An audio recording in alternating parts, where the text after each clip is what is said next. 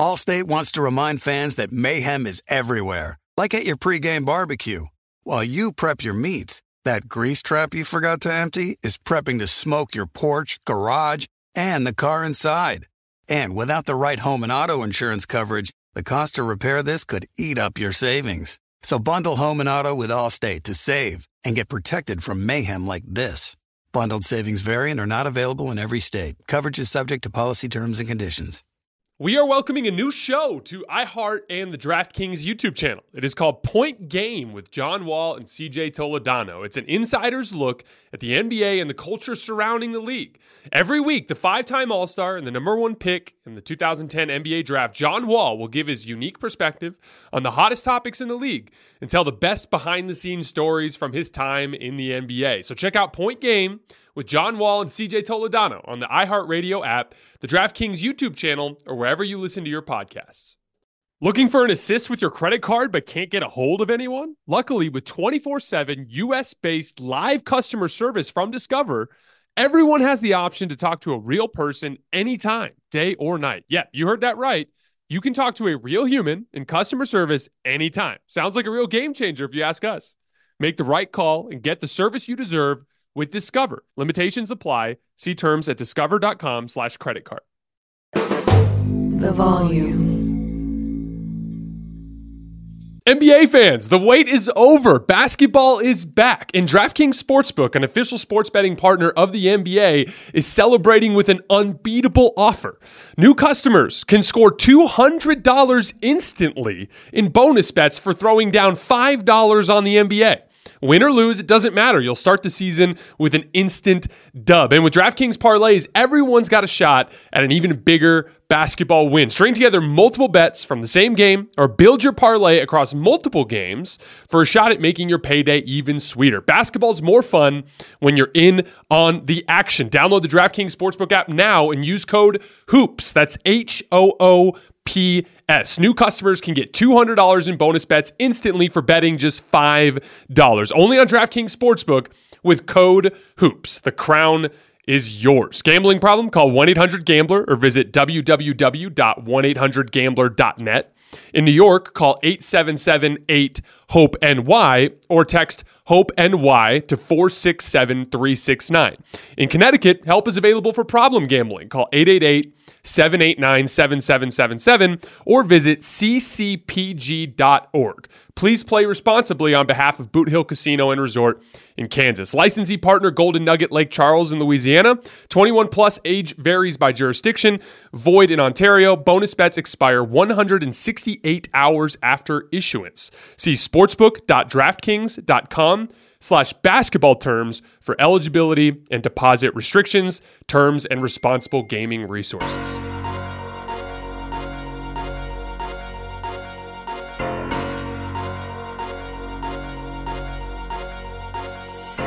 All right, welcome to Hoops Tonight here at The Volume. Happy Friday, everybody. Hope all of you guys had an incredible week to this point. As promised from yesterday, we're going to be doing a deep dive on one of the most impressive teams here in the early going of the NBA season, the Minnesota Timberwolves, who continue to notch impressive win after impressive win. The only team that has a victory against the two best teams in the league, in my opinion, through the early going, which is the Boston Celtics and the Denver Nuggets, taking care of business against both of them. So we're going to do a deep dive into the Minnesota Timberwolves, and we're going to do a heavy mailbag at the end of the show. I have 11 mailbag questions that will allow us to kind of bounce around the league and hit a bunch of different stuff and get to some of the questions that you guys wanted answered. You guys know the drill. Before we get started, subscribe to our brand new YouTube channel as we try to get this thing off the ground. It would mean a lot to me if you guys would take a second to scroll down and hit that subscribe button. And then don't forget, if you live in the Los Angeles area and you have subscribed to the channel, screenshot the just something that shows that you've subscribed. Go to my Twitter feed, find the tweet from The Volume that is talking about the giveaway. We're giving away tickets to a Blazers-Lakers game. I believe that takes place on Sunday night. So you're going to want to get out and drop that screenshot soon so we can get that giveaway done. Don't forget about our podcast feed, wherever you get your podcasts, under Hoops Tonight. Social media, follow me on Twitter, TikTok, and Instagram. That's where I'm posting video content as well as show announcements. And then last but not least, keep dropping mailbag questions in the comments on YouTube so we can keep hitting them at the end of these shows. All right, let's talk some basketball. So if you guys remember, Timberwolves fans, coming into this season, I had a feeling that the Timberwolves were going to play extremely well. They were one of the most impressive teams, in my opinion, at the tail end of last year.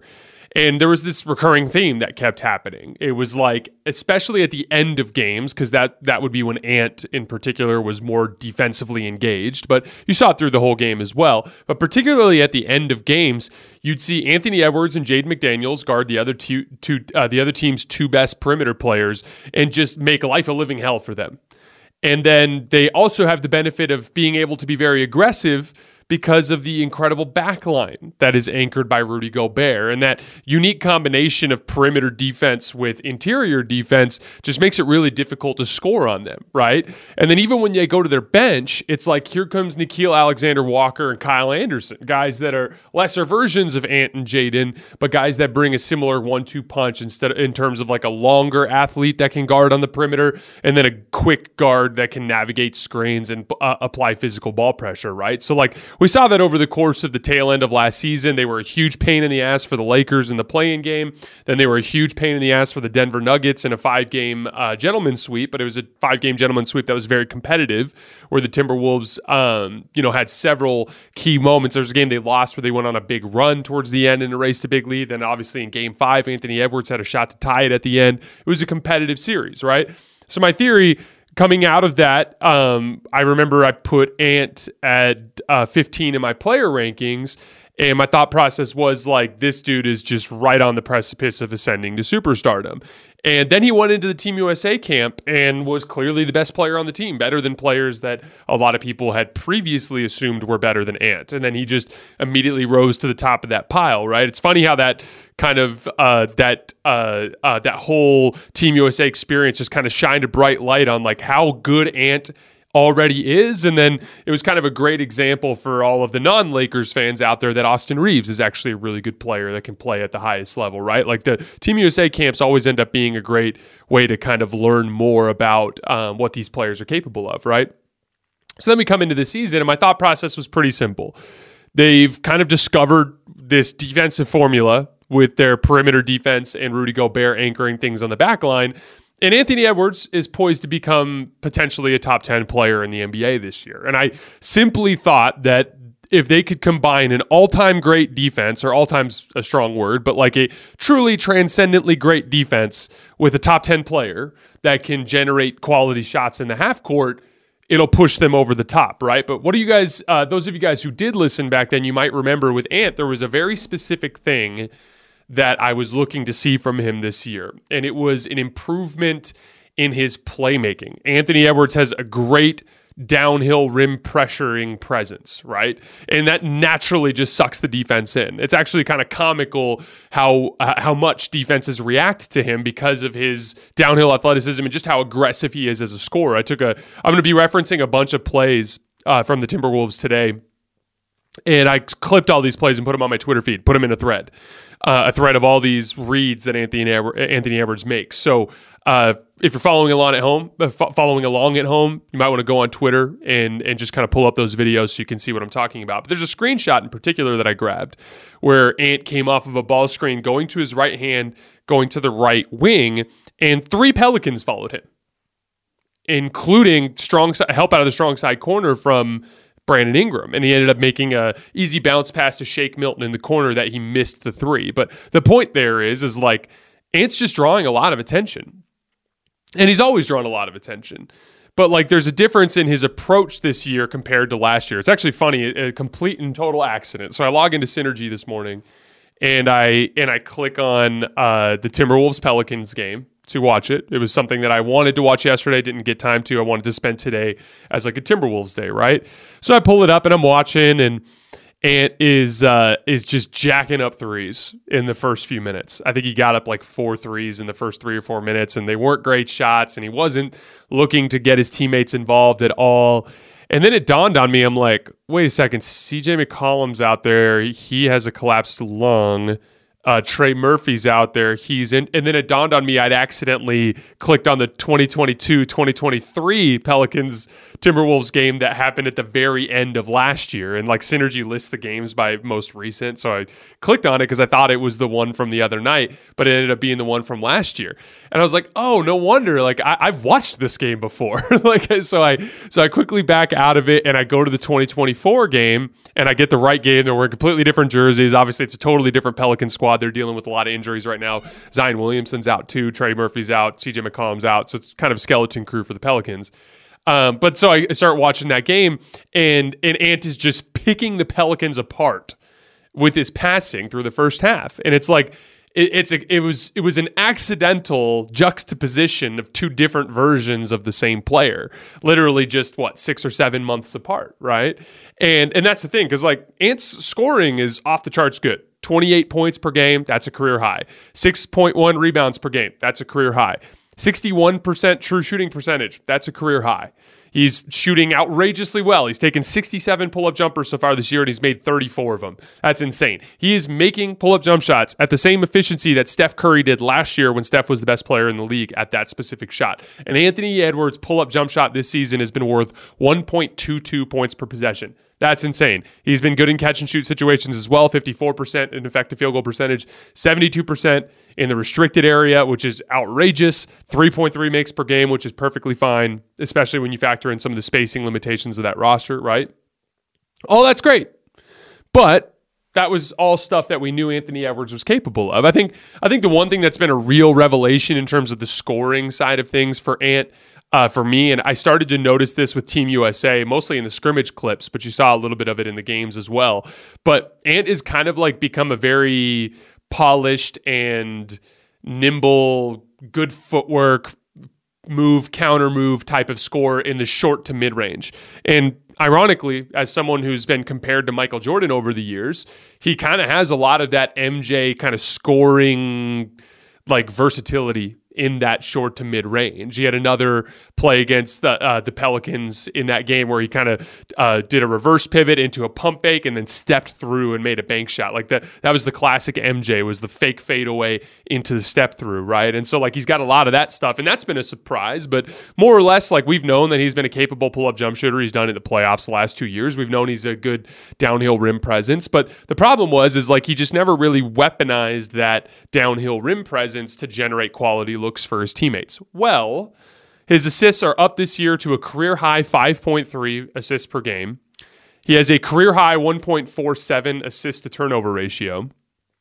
And he's been one of the best pick and roll players in the league. And I want to zoom in on this pick and roll playmaking piece for a minute. So he's averaging 1.22 points per possession in pick and roll, including passes. Now, that's outstanding. To give you an idea, out of the 35 players in the league to run at least 75 pick and rolls so far this year, he ranks third in efficiency out of those 35 players. So he's been one of the very best and most efficient pick and roll shot creators in the league so far this year. Now, to me, it comes down to when it comes to pick and roll, most young pick and roll ball handlers only see their two-man game, meaning like they're reading the screen defender, and like if they have an opportunity to make the pocket pass, they'll throw the pocket pass. And then if the big is sagging back and they get enough separation, they'll take some kind of, pull-up jump shot in the mid-range. But they really struggle to see anything outside of just their two-man game, right? And one of the advances you'll see in a pick-and-roll shot creator is when they start to look past the screen defender and start to pay attention to the low man. Because the low man really is the key indicator of what's going to be open. Because again, like when it comes to working downhill, if you're too late to identify that the low man came over and you throw the pocket pass, the low man can kind of blow that play up, right? So like you have to hit the pocket pass in the sweet spot where the roll man or the low man is on his way to come tag the roller, but isn't quite there yet. That way the pass can get through, and the guy has enough time to kind of like make that decision to kick to the corner or identify that the low man's going to be too slow as he goes to the rim. So like it's a really delicate read, because if the low man jumps the roll man, meaning he comes over quickly, then the pocket pass isn't there, and you have to throw the skip pass over the top. And like in this particular game, the New Orleans Pelicans game, and I clipped a bunch of examples, and the Pelicans actually offered low man help out of both sides of the floor. They helped out the weak side and out the strong side at different points during this game, and Ant just perpetually kept making the right read. It was like help out of the left corner on a right wing pick and roll, so a weak side corner low man help. This is the first clip in the thread that I put out there. He identifies that Brandon Ingram's coming over immediately and just rifles a pass across the court that hits Mike Conley right in the shooting pocket as he knocks down a three.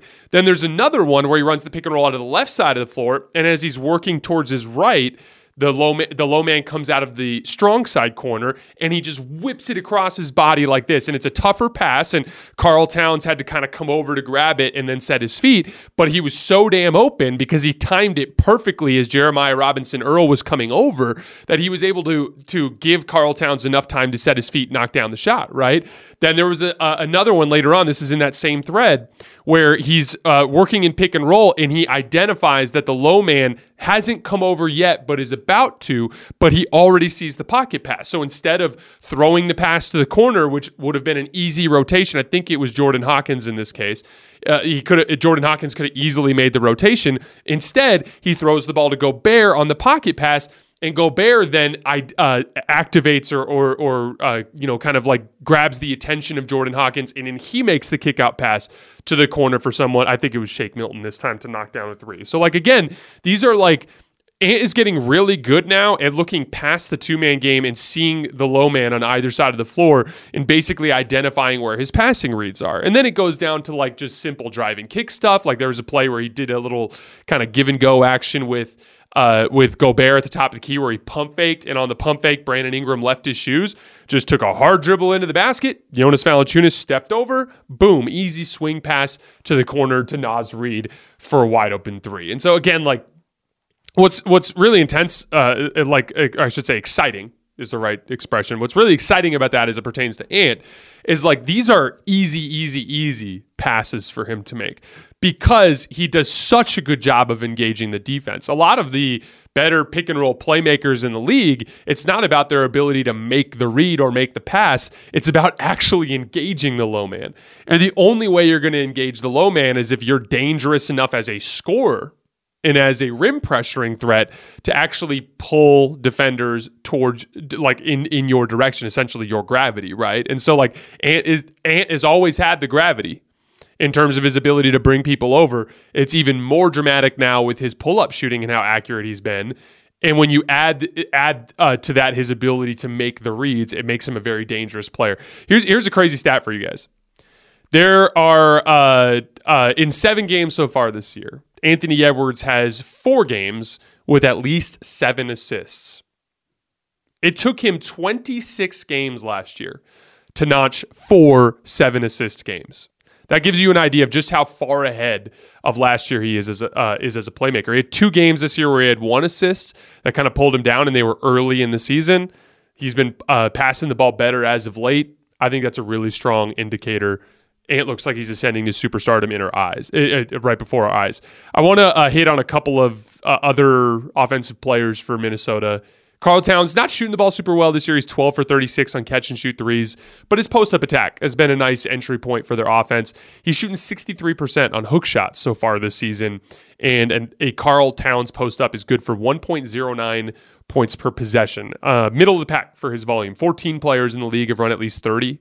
And he's 6th place in efficiency. So that's kind of turned into a decent little entry point for their offense. Jaden McDaniels has been really good attacking with an advantage. 1.23 points per possession in spot-up situations. Obviously, he's hitting his catch-and-shoot three this year, but a big part of it is like he's got that like catch on the left wing, rip to his left, and then he'll shoot these like drifting pull-up jump shots that are pretty close to the rim, like in that 10 to 12 foot range. He banked in one against New Orleans the other day. He's shooting 8 for 15 this year on pull-up jump shots. Mike Conley has 30 assists with 1 turnover. There are 67 players in the NBA so far this year that have at least 30 assists, and Conley has 1 turnover. Second fewest turnovers on that list is Chris Paul with 7. So kind of a completely unique stretch of high-level playmaking while taking care of the basketball from Mike Conley. And then the last guy I wanted to shout out was Naz Reid, who's been unbelievable attacking closeouts. He's actually been their 3rd leading scorer coming off the bench. He's given them 15 points per game off the bench. And part of it's the catch-and-shoot jumper, and he's shooting really well. He's 10 for 22 on catch-and-shoot jump shots when he's spotting up so far this year. But he's driving the closeouts really well.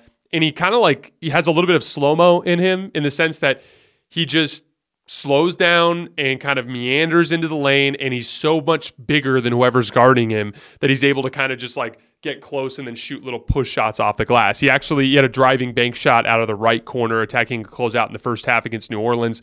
He is 4 for 5 from the field this year when he shoots driving out of a closeout.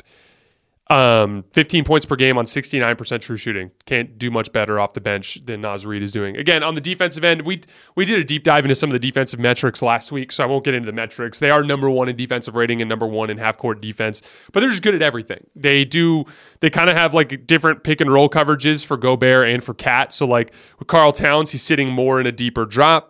With Rudy Gobert, he's sitting in a deeper drop. With Karl Towns, he's coming higher into the ball screen because he's obviously not much of a rim protector, so they're using him to kind of get rid of the basketball.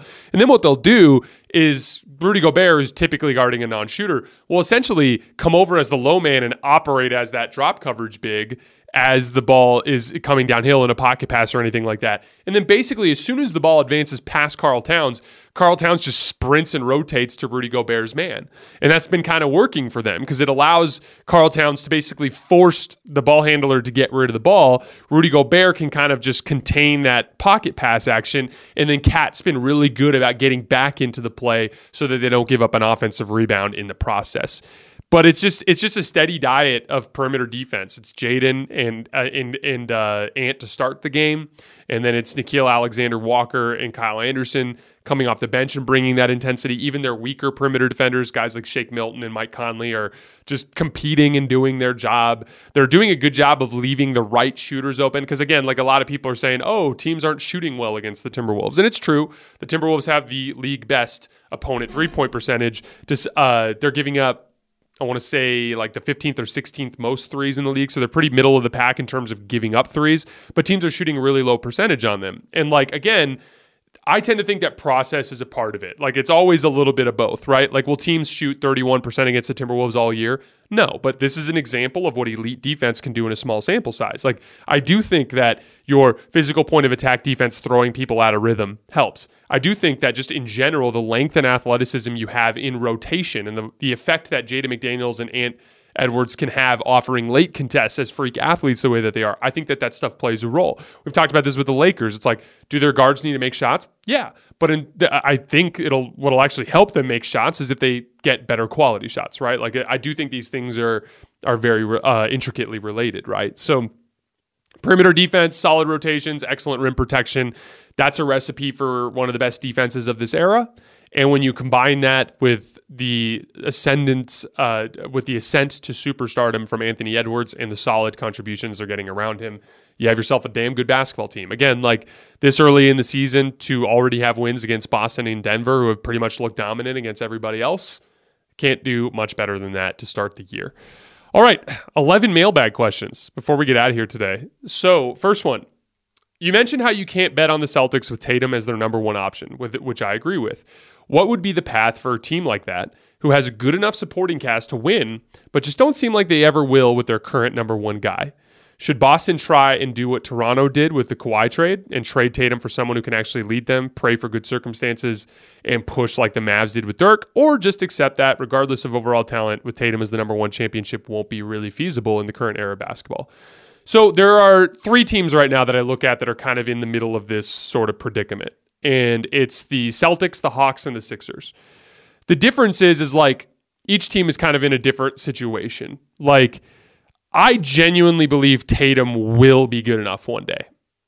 So I have advocated that patience is the appropriate strategy for the Celtics. They should wait, see if Tatum develops. Trae Young, to me, it's pretty clear that he's not. If Trae Young's the best player on your team, I just don't think you can win a championship. Trae Young's awesome. Made another incredibly high-level pass in pick and roll, fading out of bounds last night. That hook pass to the corner to DeJounte Murray that basically ended up being the game winner last night against the Magic. God knows I respect and believe in what Trae Young can do as a basketball player. But strictly within the context of the championship goal, I think if he's your best player, there's a limitation there. So as a franchise, you either need to accept that as long as he's there, that's not really an option and kind of adjust your expectations, or try to go get one of those guys. Now, to be clear, like when you really look down the league, like in NBA history, there's always one of those guys leading the way, right? You absolutely have to have that guy. So again, to me, it's about the expectations of your franchise. If you're just trying to be good, then a guy like Trae Young's fine, and you can keep him forever, and you'll have some fun playoff runs, and you'll never get the trophy, right? But if you're the Boston Celtics, and that's clearly a failure for you, you need to make a decision about your star. But again, I think Tatum's going to be that guy. I think there's enough information there just from what we've seen. He's eventually going to be that guy. Joel Embiid is like, it's a question. My thing would be, if he goes into the playoffs again this year, and he again has some sort of nagging injury, and he again seems to get stonewalled by a decent big forward defender in the playoffs, and again he can't trust his jump shot, and again his scoring craters into the low 20s, as a franchise, you got to ask yourself, like, do we want to be the next Houston Rockets that are really good, but every time we run into another one of the top-tier superstars, our James Harden, Joel Embiid, whoever it is, ends up coming up short to a better player, right? And that's the thing. Like, I think the Sixers are right to keep trying, but if after this season it happens again, now you got to look back and be like, man, that's 3 consecutive seasons in the heart of Joel Embiid's prime where he completely fell apart in the playoffs. And you'd have to have a conversation with yourself, right? Same thing goes with Trae Young. But as far as Jason Tatum goes, I think it's pretty clear that he's going to be one of those guys. Here's a Lakers question. Since 4 out was working so well last season, why the did they implement the 5 out this season? Obviously, they don't have the personnel to run 5 out, and it's shown just 8 games in. Historically, the worst first quarter team through 8 games, last in 3-point percentage, 29th in made threes per game. So we talked a little bit about this at the end of the show yesterday, but again, to a quick refresher for those who don't realize, like a 5-out offense is like what the Golden State Warriors run. And we talk about this a lot on this show when we talk about the Warriors, but basically it's like it's a motion offense, a steady diet of wide pin downs, dribble handoffs, ball screens, and everything mixed around like consistent motion from 5 players on the perimeter, right? And even when a defender or when an offensive player rolls to the rim or cuts to the rim, they immediately relocate back out to the perimeter. And the idea is, again, like if you look at the teams that run 5-out offense, teams like, Sacramento and Golden State are just a couple of examples. They have really high level shot makers, and they have guards that are super quick that can get downhill and make kick out reads, right? So like you have Malik Monk and De'Aaron Fox who can consistently beat people off the dribble, and they're kicking out to guys like Kevin Huerter and Keegan Murray, who are excellent spot up shooters, right? Although Kevin Huerter's struggling to shoot this year. Then in addition to that, like Keegan Murray and Kevin Huerter are guys that like to come off of screens and dribble handoffs and rise and fire. So it works, right? For Golden State, it's a little different. It's less about the quickness of their guards, and it's more about just the outrageous shooting. Like Steph and Clay are just so damn good at shooting that they constantly can get slips to the rim for their other players as defenses overreact to them. And then even when it comes to dribble penetration, it's easier for them because they're such outstanding shooters. Allstate wants to remind fans that mayhem is everywhere, like at your pregame barbecue. While you prep your meats, that grease trap you forgot to empty is prepping to smoke your porch, garage, and the car inside. And without the right home and auto insurance coverage, the cost to repair this could eat up your savings. So bundle home and auto with Allstate to save and get protected from mayhem like this. Bundled savings vary and are not available in every state. Coverage is subject to policy terms and conditions. Attention all wrestling aficionados. Wrestling with Freddie makes its triumphant return for an electrifying 4th season.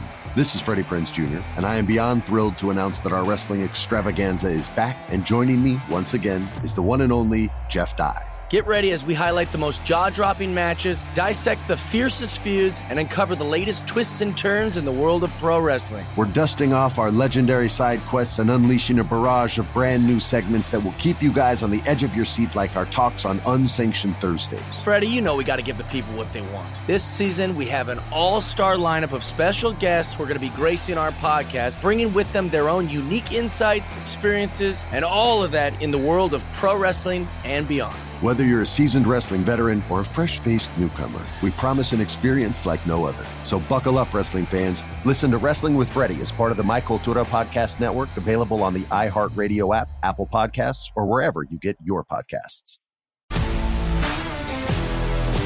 If you love sports and true crime, then there's a new podcast from executive producer Dan Patrick and hosted by me, Jay Harris, that you won't want to miss. Playing Dirty: Sports Scandals. Each week, I'm squeezing the juiciest details from some of the biggest sports scandals ever. I'm talking Marcus Dixon, Olympic gymnastics, Cain Velasquez, salacious Super Bowl-level scandals. Join me on the dark side of sports by listening to Playing Dirty: Sports Scandals on the iHeartRadio app, Apple Podcasts, or wherever you get your podcasts. The Lakers are in an awkward position where their guards on the wing that are playing, let's just look at their 1, 2, 3. So if we look at Reeves, D'Lo, Taurean Prince, Reeves is a good shot maker, not a great shot maker, and he's an average athlete that's not going to toast people off the dribble. D'Lo, good shot maker, not great shot maker, decent athlete, or like an average athlete that's going to struggle to beat people off the dribble. Taurean Prince, he's a good off-ball player, good catch-and-shoot player, but when it comes to taking tougher shots off the move, he's only okay at it. He's good at it, but he's not great at it, right? And he's another guy who's not an outstanding athlete who can beat people off the dribble. So, like, part of the issue for me with the 5-out approach for the Lakers is simply that they are not good enough at making tough contested shots or off the move, off the dribble shots, and they're not good enough at beating people off the dribble to actually run that offense.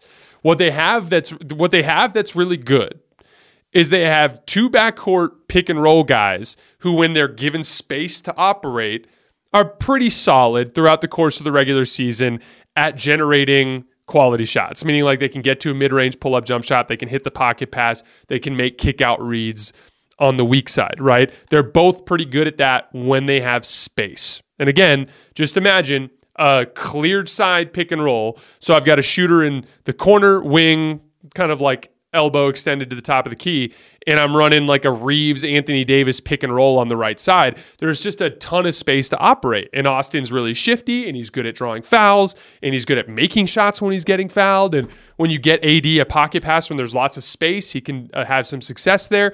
But when it's like a cluster fuck, for lack of a better term, of 5 out, and you're running a ball screen or a dribble handoff, and you've got guys just equally spread out along the perimeter, all the space is underneath the basket. And what's hard about that is, in order to take advantage of that, you have to be good at beating people off the dribble. And Austin Reeves and D'Angelo Russell are not straight line athletes. Even Anthony Davis is not a straight line athlete. And so, like, that's why they've been so good with LeBron James on the floor offensively, is he's one of the guys that can kind of actually generate that rim pressure. So, like, for me, it makes more sense with this team to spread the floor in a 4-out concept. So shooters in the corners, shooters on the wings, and then come run that pick and roll with Anthony Davis so that they have the entire side of the floor to work with, or maybe even clear the side entirely by moving that corner shooter over to the other side and let those guys work two-man game. Like, we've talked about this a lot. The idea of a brute force offense versus like a system offense, right? And to me, the 5-out teams that succeed, they're teams that actually have the talent to run that kind of system offense. But like, to me, the Lakers are very much a brute force offense.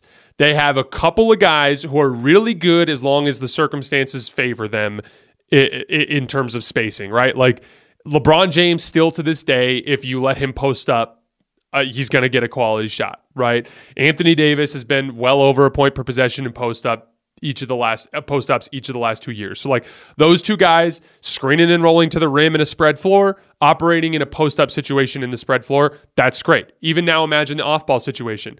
D'Angelo Russell and Austin Reeves, excellent catch-and-shoot players. D'Angelo Russell and Austin Reeves, average pull-up jump shooters.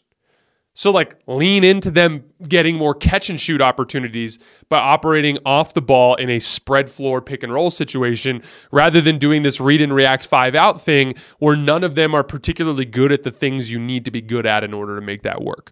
That's kind of where I'm at with the Lakers offense at this point. We'll continue to kind of flush out that concept as we get further into the season. Next mailbag question. I wanted to ask why core players tend to play a significant amount of minutes in the third and fourth quarter, even if their team is leading by a big margin, for example, 20-plus points. For example, I watched the Timberwolves versus Pelicans today. Anthony Edwards and Gobert still played the third and fourth, and both ended up playing 32 minutes for the whole game. I feel it's a norm in the NBA, but why core players don't take more rest, even if a game is already decided? They usually do towards the tail end of the year. To me, this is related to the start of the year. I think most NBA teams right now are pushing minutes a little bit higher, even when they don't necessarily need to, as a result of just trying to get guys into NBA season shape. Remember, we've seen a lot of guys, Julius Randle, Jalen Brunson, Damian Lillard. These are all guys that came into the season and now they're playing their way into shape. And when they're not practicing, they don't literally have an opportunity to work on these things except for within games. And so I think that's why they're pushing their minutes right now. Next mailbag question is from Malcolm. Hey, Jason, what do you think of Asar Thompson's potential? He didn't get as much attention as Amen on Overtime Elite or in the draft. I think he can be a better version of Amen, and I think he can be better than Amen, and think he can be a better version of Iguodala on the Warriors. What do you think? So I obviously haven't watched the Pistons as closely as I've watched some other teams, but I've watched 2 games of them so far this year, and then I watched their preseason games because we scouted Asar over the preseason. We did a whole video on that, and then I scouted him this summer.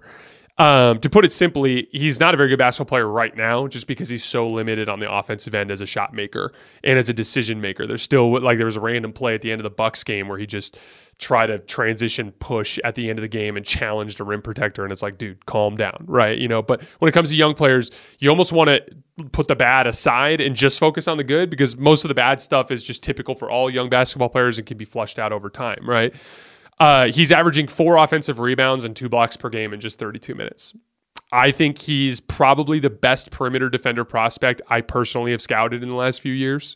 Mind you, I haven't done this very long, but in the time that I've been doing this, I can't remember seeing a perimeter defender that showed a better combination of like lateral quickness, first and second jump ability, meaning like to contest shots either under the basket or after being broken down off of a move, the ability to navigate screens, natural length.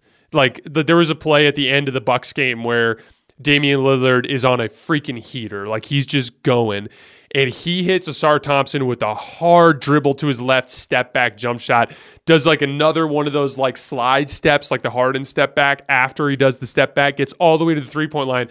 And Asar blocked the damn shot. Asar blocked it. And like there are some clips of him navigating screens or blocking perimeter players that are truly jarring for his position. So again, like it's going to be what kind of person player he becomes in the big picture will come down to his offensive development, but his perimeter defense potential is off the charts, and that's super, super exciting. Especially when you really factor in the team, right? And like, I don't know if it's going to be Jaden Ivey or Killian Hayes that flanks Cade Cunningham over the years, but if Asar Thompson can take primary point of attack assignments and do it well, that's just a huge asset for your team to have. It allows you to, kind of conserve some energy in your backcourt, so to speak. Which new coach do you think has had the best impact on their new team? I think this one's pretty obviously Ime Udoka here in the early going, as the Rockets have looked really good. He's just an excellent motivator. That was the big story coming out of the Celtics when he was there. He just basically made them tough. He said after the Lakers game that he basically went up to Jalen Green and was like, hey, dude, you were on the select team. Austin Reeves was on the on Team USA. And like, why don't you go show that you're better than him, right? And like, is Austin Reeves better than Jalen Green? I'm not even going to answer that question. But like, he managed to piss off Jalen Green because he went out in that game and he kicked Austin's ass. And so again, like, he's just an excellent motivator. I think he's done a really good job kind of rebuilding the culture in Houston, and they look like a winner right now. Next question from Dalvin. Jason, this was funny. This wasn't really a question. It was just someone talking shit, but I wanted to address it. From Dalvin, Jason, while I love and appreciate your glowing praise of the best player in the league, Jokic, and the reigning champions, Nuggets, I cannot help but remember all the instances you shat on them in the last 2 years. Didn't lose me as a fan or subscriber, but I didn't forget and I didn't appreciate. So this is actually one of my biggest pet peeves, and don't take this personally, Dalvin. This is something that's annoyed me for a while, and I just want to kind of give my take on it. Why is it that anytime anybody doesn't heap praise on somebody, they're now shitting on them? Because I don't remember ever saying that I thought Jokic was a bad basketball player. I don't remember saying that the Nuggets can't win the championship. I said two things consistently. As it pertains to Jokic himself, I always said, in the modern era, I'm concerned about centers, like plotting centers, because of the way they can get spread out and the way they can struggle in transition. I ended up being wrong about that. But the best indicator of future performance is past performance, and we were literally seeing in every playoff run, every slow-footed center get it played off the floor. It was happening every single playoff run. Jokic is just so damn good, he was able to overcome that. A couple of particular ways. One, he's an excellent transition player. So like literally he has, just by sheer force of habit and will, he sprints up and down the floor so well in transition that he never struggles there. In fact, he actually beats more athletic centers up and down the floor in transition. Even looking at the defensive end and spreading him out, he's shown that he can be a good enough defender that it isn't a problem. So again, like I was making like all I said was Jokic is a superstar. I just have other superstars above him because I lean towards perimeter players because of their playoff versatility. That's all I said. Then we move on to the Nuggets piece. What did I say? NBA history tells us that you do not win the championship unless you are a top 10 defense, unless you're the defending champions. The Rockets in the mid-90s, the Lakers in the early 2000s, and then the Warriors in 2018. They were all defending champions, and they were the only three champions that weren't top 10 defenses. And again, the clear indicator there was they were top 10 defenses before, and in that following season, they were classic trying to repeat, a little less motivated, a little less locked in, but then they got to the playoffs and then they re-locked in, right? So again, I'm going to repeat the same thing I just said. The best indicator of future performance is past performance. I was making a prediction based on actual NBA historical data. Just because Jokic broke the mold for centers and the Nuggets broke the mold for championship teams doesn't mean that I shit on the Nuggets. That's completely ridiculous. If I shit on the Nuggets, I would have said the Nuggets suck, they can't win. Never said that. Going into the playoffs last year, I said they can win. I'm just skeptical because of NBA history, right? When I had Jokic ranked below the other superstars, I literally had him and Embiid down there, and I said, it's just because of my philosophy, my overarching basketball philosophy surrounding slower-footed centers as it pertains to the perimeter-oriented stars at the top of the league. Now again. All I will promise to do, which is the truth, like this is the way that I make predictions. I take previous data and I use that to inform my predictions, right? But when new data comes in and the new data goes crosswise with what the old data was, I'm always willing to embrace that as a potential change. And that's the thing. Now I see. Now that Jokic has the trophy, I can like see all of these specific reasons why he was able to kind of flip the mold, right? And again, you have to think of it really simply. Like, what have I always said were my kind of rules? Like with my player rankings, like get the trophy and I'll defend you forever. But before you have the trophy, I'm always going to revert to the guys with the trophy. That's just my approach. You're either the guy who's trying to jump on the bandwagon as soon as possible, or you're the guy that gets on the bandwagon a little later. And I'd always rather be a guy who gets on the bandwagon a little later as a homage or respect towards the guys who've already done it. That to me is just my personal approach. Had nothing to do with disliking the Nuggets. And again, like I want to push back on that in general. If I say something that is somewhat critical of your favorite team or player, it does not mean that I hate your favorite team or player and that I think they're incapable of achieving anything. I'm just putting basketball analysis out there, and my analysis always changes based on new information. If you have a good team out there, and you guys start playing great basketball, I'm never going to overlook that because I hate your team. It's just not an emotion that I am capable of experiencing for whatever. I love basketball so much that like I pretty much find things that I love in every team. Like Dillon Brooks, I find to be mostly reprehensible, but I have so much appreciation for what he can do as a basketball player that I still kind of like him.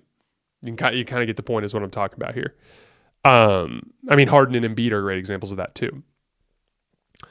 Jason, when you describe Dillon Brooks, if I wasn't listening, all those points could be made about Draymond. If anything, Dillon never kicked someone in the nuts or in the stomach or punched a teammate.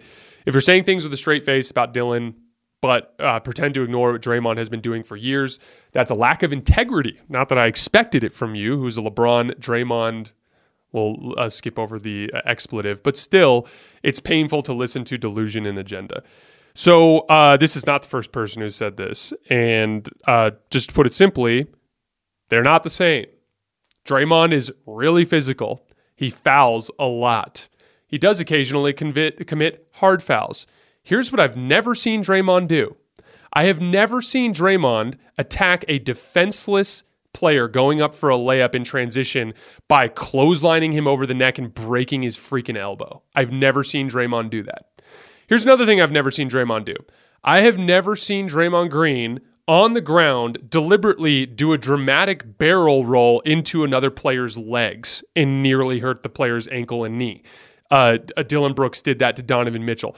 Dillon Brooks engages in deeply dangerous behaviors that can injure basketball players. That is not the same as being like overly physical, because I would agree, Draymond's overly physical. He's also very emotional. And I literally came out after he punched, he works from our damn company. And I came out after he punched Jordan Poole and said it was bad leadership. Straight up came out and said that. I was very critical of Draymond Green after the punch. Okay. So like, again, like this does not take a lot of critical thinking here. If I'm wrong, if there is some clip of Draymond Green deliberately doing something that could severely injure a player, send it to me. And then I will come up here and I'll apologize. But as far as I'm concerned, there is a line. And the line is like, there are a lot of players in the NBA that play a physical brand of basketball that grab and pull jerseys and hit guys and do all these different things, but they're not hurting people. There's a difference. The difference is the hurting. And like Dillon Brooks on multiple occasions has done deliberate things that had the potential to hurt. I remember watching that Donovan Mitchell play, and I'm like, oh my God, he did that on purpose. He literally did a full barrel roll multiple times into Donovan Mitchell's legs. And thankfully, Donovan didn't get hurt. So again, like let's cut the shit here, and let's draw a clear line in the sand between a physical basketball player and a guy who's actually made attempts to hurt people in the past. And actually, like, he actually removed Gary Payton from the playoffs. Actually removed him. And he saw him and was like, yeah, I'm going to clothesline this dude in the head in the middle of a playoff game. Like, that's the kind of person he is. And I have a huge problem with it. I don't know what else to tell you. All right. Next mailbag question. What do you think, other than getting Lonzo back, could the Bulls do to make the team better? Is there a trade that can be made, like Levine for OG Anunoby or DeMar, Levine for OG Anunoby or DeMar for Austin Reeves? So I lean towards a full rebuild for the Chicago Bulls. And the main reason is this. They don't have a single player on the roster who projects to even maybe be a true superstar in the future. Do I like Patrick Williams? Yeah, good player, not a superstar. Do I like Zach LaVine? Yeah, very good player, not a superstar. DeMar DeRozan is literally in his 30s. Like, he is what he is at this point, you know? So, like, and like, they have some interesting young players, right? Like, Kobe White's interesting. Ayo Dosunmu is interesting. Like, Alex Caruso is one of the best role players in the league, in my opinion. But they simply do not have a single player on the roster that even projects to maybe be a superstar. So, like, at some point, you've got to kind of identify that. And before you say, like, oh, it's a small market, we don't have the ability to get those types of players, that's not true either. Oklahoma City, small market. They have Shai Gilgeous-Alexander, projects to be a bona fide superstar. Minnesota Timberwolves have Anthony Edwards, projects to be a bona fide superstar. Sacramento has De'Aaron Fox, at least might be a bona fide superstar, right? Cleveland has Donovan Mitchell, at least might be a bona fide superstar. Denver has Jokic, best player in the world. Milwaukee has Giannis, second best player in the world. Memphis Grizzlies have John Morant, projects to be a bona fide superstar. So again, like these are all small markets that have that guy. So if you don't have one of those guys, everything you do needs to be geared around getting one of those guys. Now, has Chicago ever demonstrated a Miami Heat-esque, or, the Lakers have been good at this over the years too, but like finding star level players or very, very, very good players in the margin? No, Chicago's not one of those teams. So like to me, you really need to be making all your moves geared around trying to find who that guy is. So I would be just trying to bring in as much draft capital as possible. So I lean full rebuild for Chicago. That's what makes the most sense to me. If you had to do a soft rebuild around LaVine. Flip DeRozan, flip Vucevic, get dominant defensive front court personnel, and see if LaVine can kind of push you enough offensively over the top. But whatever their current strategy is, I simply don't understand. All right, we have 3 more mailbag questions. Do you think GMs should willingly... Oh, one more note on the Bulls thing. Once you do find one of those guys... that's when you start trying to build the roster around the margins, right? And it's about what that player's strengths and weaknesses are. So you got to find out who your guy is. And then what is your guy good at and bad at? What does he need around him? It's like Luka. Like they know they need shooting around Luka and they need good role man around Luka. So that's the kind of player that they target, right? Like that's just what makes the most sense, right? If you're Anthony Davis, what have the Lakers tried to do? Give him a bunch of pick and roll ball handlers because they know Anthony Davis can't run his own offense. So like you have to identify strengths and weaknesses based around your star.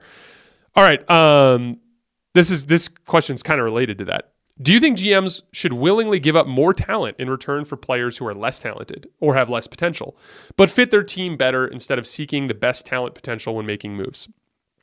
For example, Jordan Poole is definitely more talented than Chris Paul at this stage of his career.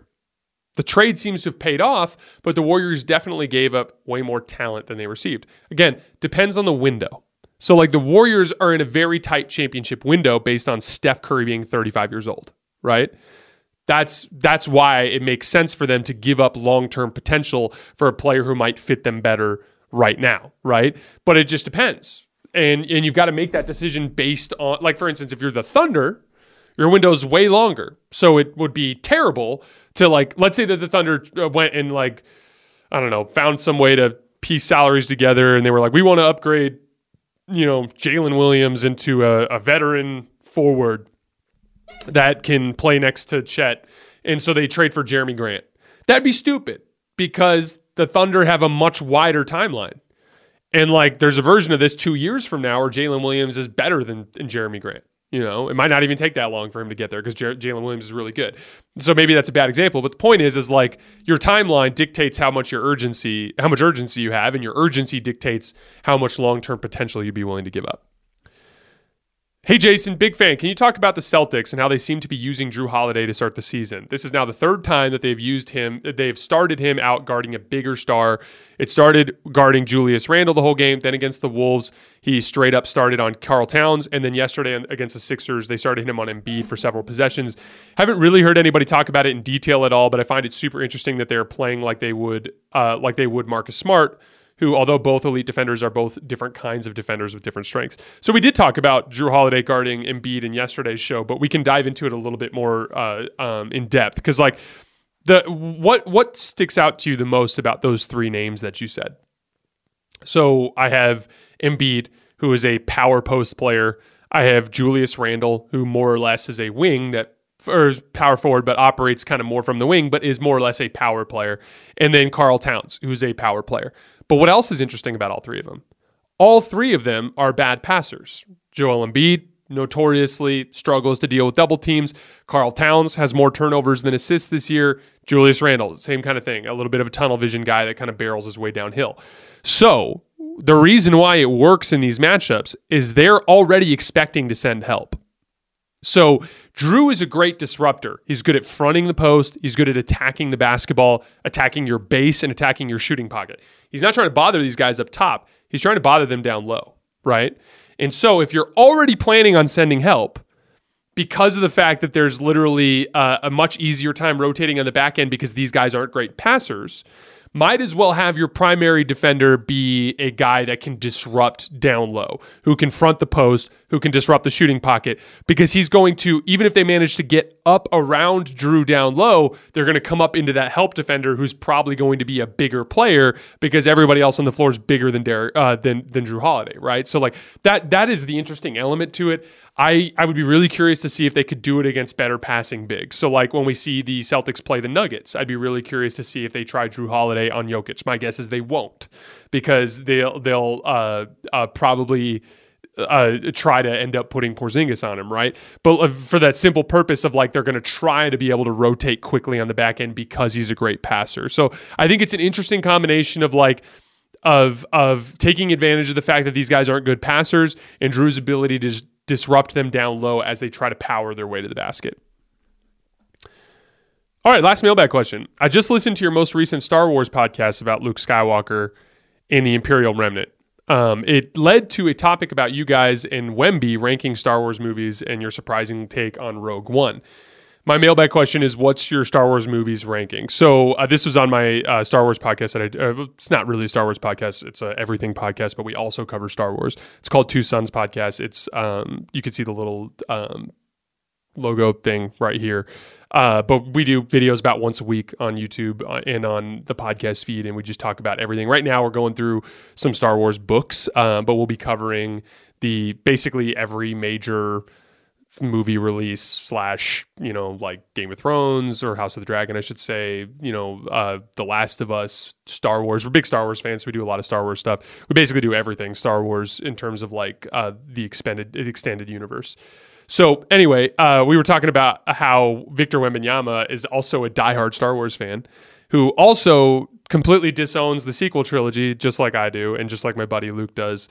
And he ranked his favorite Star Wars movies, and I'm going to give you the exact same three. So Wemby said his three favorite were Revenge of the Sith, Attack of the Clones, and Empire Strikes Back. And I literally agree perfectly. The reason why I love Attack of the Clones and Revenge of the Sith is, like, in my opinion, the coolest Star Wars story in the entire lore is what's called the Sith Grand Plan, which starts with Darth Bane 1,000 years before Palpatine and basically goes all the way through all these Sith Lords, and it goes to Darth Plagueis, who is Darth Sidious, Palpatine's master, and it culminates in Order 66, right? And then basically overthrowing the Republic, right? But it actually is like an incredibly intricate plan, very well thought out by George Lucas, or conceptualized by George Lucas. And Attack of the Clones and Revenge of the Sith are really fun to go back and rewatch and just look at all of the little bits and pieces of manipulation that Palpatine is using to kind of like overthrow everything. So those two movies I've always loved for that reason. Empire Strikes Back it basically takes what was, because A New Hope was very much like a very rudimentary movie. There's not a whole lot that happens in it, right?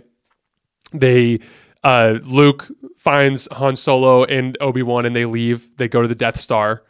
They escape the Death Star with Leia. Then they go to Yavin, and then they have the battle they blow up the Death. That's literally the movie. It's very, very basic, right? Empire Strikes Back introduces the Emperor, introduces Yoda, dives into like Jedi lore. It's very dark and disturbing. There's twists and turns. There's tragedy in it. It's to me is like the peak of Star Wars content. So good question though. And again, if you're looking for basically me talking about anything that's not basketball, that's the place to check out the show.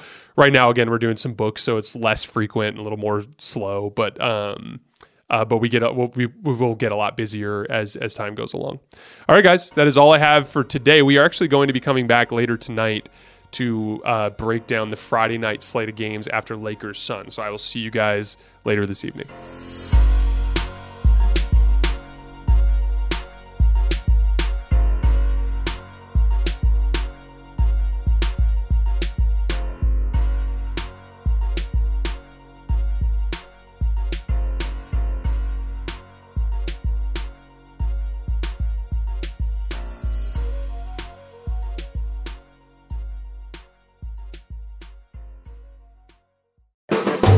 The volume.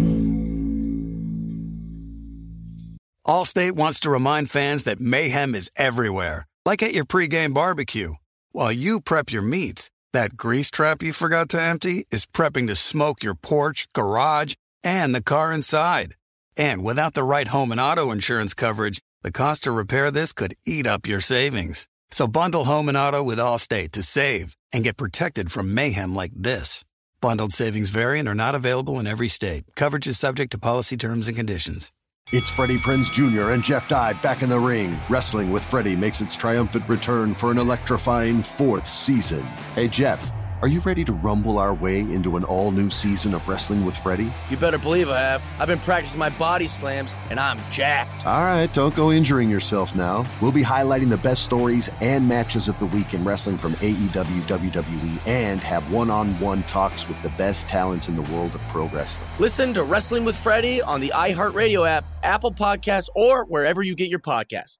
I'm Diosa. And I'm Mala. We are the creators of Locatora Radio, a radiophonic novela, which is a fancy way of saying a podcast. Welcome to Locatora Radio, Season 9. Love at first listen. We're older, we're wiser, and we're podcasting through a new decade of our lives. This season, we're falling in love with podcasting all over again. And getting to the heart of our stories. We're going places we've never gone before, and we're bringing you along with us. With new segments, correspondence, and a brand new sound.